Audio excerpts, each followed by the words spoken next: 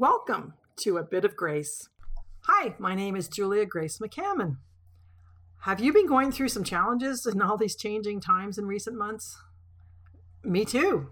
It's interesting to see what shows up for myself and for other folks and how we observe things and whether we get the clues or messages of how we can move forward.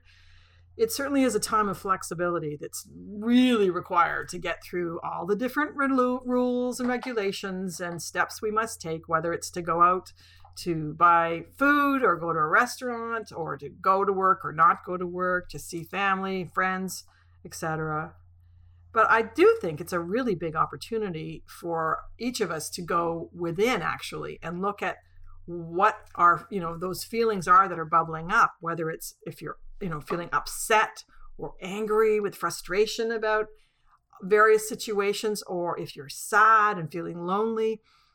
These are all opportunities. These feelings all need to be expressed and not stuffed down, or they need to be looked at least to go within ourselves. It's such an opportunity to look inside and see where is this coming from? What's triggering this feeling in me?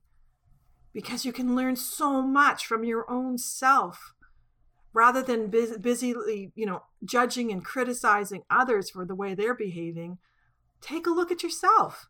See what you feel, how you feel in any situation, whether it's, the lack of seeing people physically.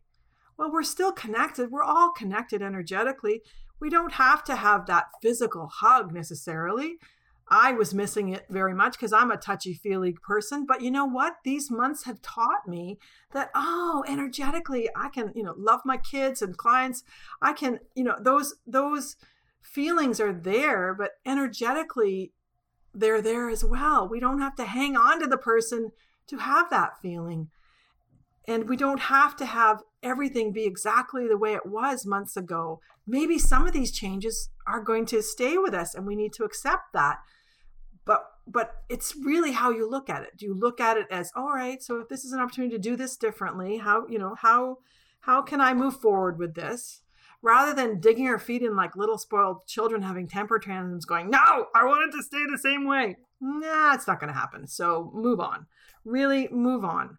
And stop blaming the situations in the world and blah, blah, blah, and being in a state of fear. Just calm down, live your life, move forward.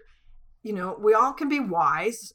We don't have to be dumb about realities in the world. If we look at it with fresh eyes and see the truth, that's where we're going to feel so much better and find that calmness. That's what I help clients with over the years. But what I've seen so many things in so many situations, I decided to start sharing some of these little bits of grace that show up.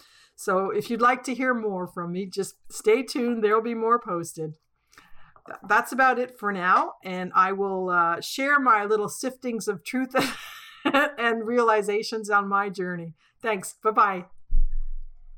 If you'd like to know more of who I am, visit juliagrace.ca and juliagracehealer.com.